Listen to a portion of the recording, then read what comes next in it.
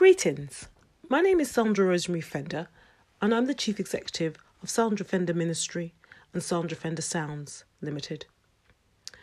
This is a podcast installation of the Mindset Transformation series entitled The Business of Grace.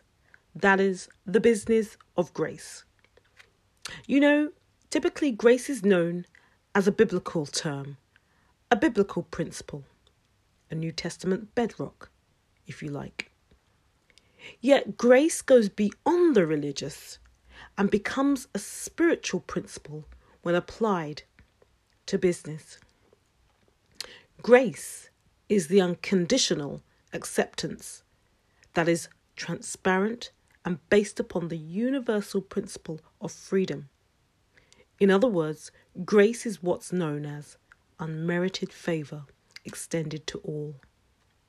And when we establish our business practices with grace to ourselves, to our employees, to our clients, to our followers, we are agreeing to a conducive, harmonious environment that favours all bar none, and where we are all able to agree to disagree amicably at one end of the spectrum and love and have a total love fest at the other end of the spectrum.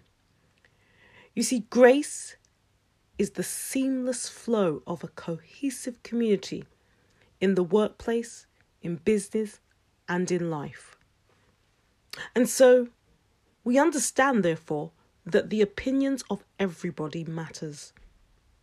So if you want to extend grace in your business today, find innovative ways to extend that grace in your business activities. Give as many people as possible a voice. Start off with something simple, such as a forum for discussion, whether online or physically, and allow people to debate on the topic of the day. Give all stakeholders the opportunity to have their say, allowing for everything but abusive language and behaviour.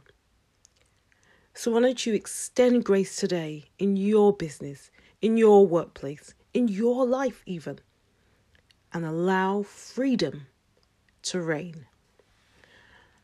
Thank you very much for listening. I look forward to your comments and I'll respond to each and every one. And I will see you on the next podcast installation. Bye for now.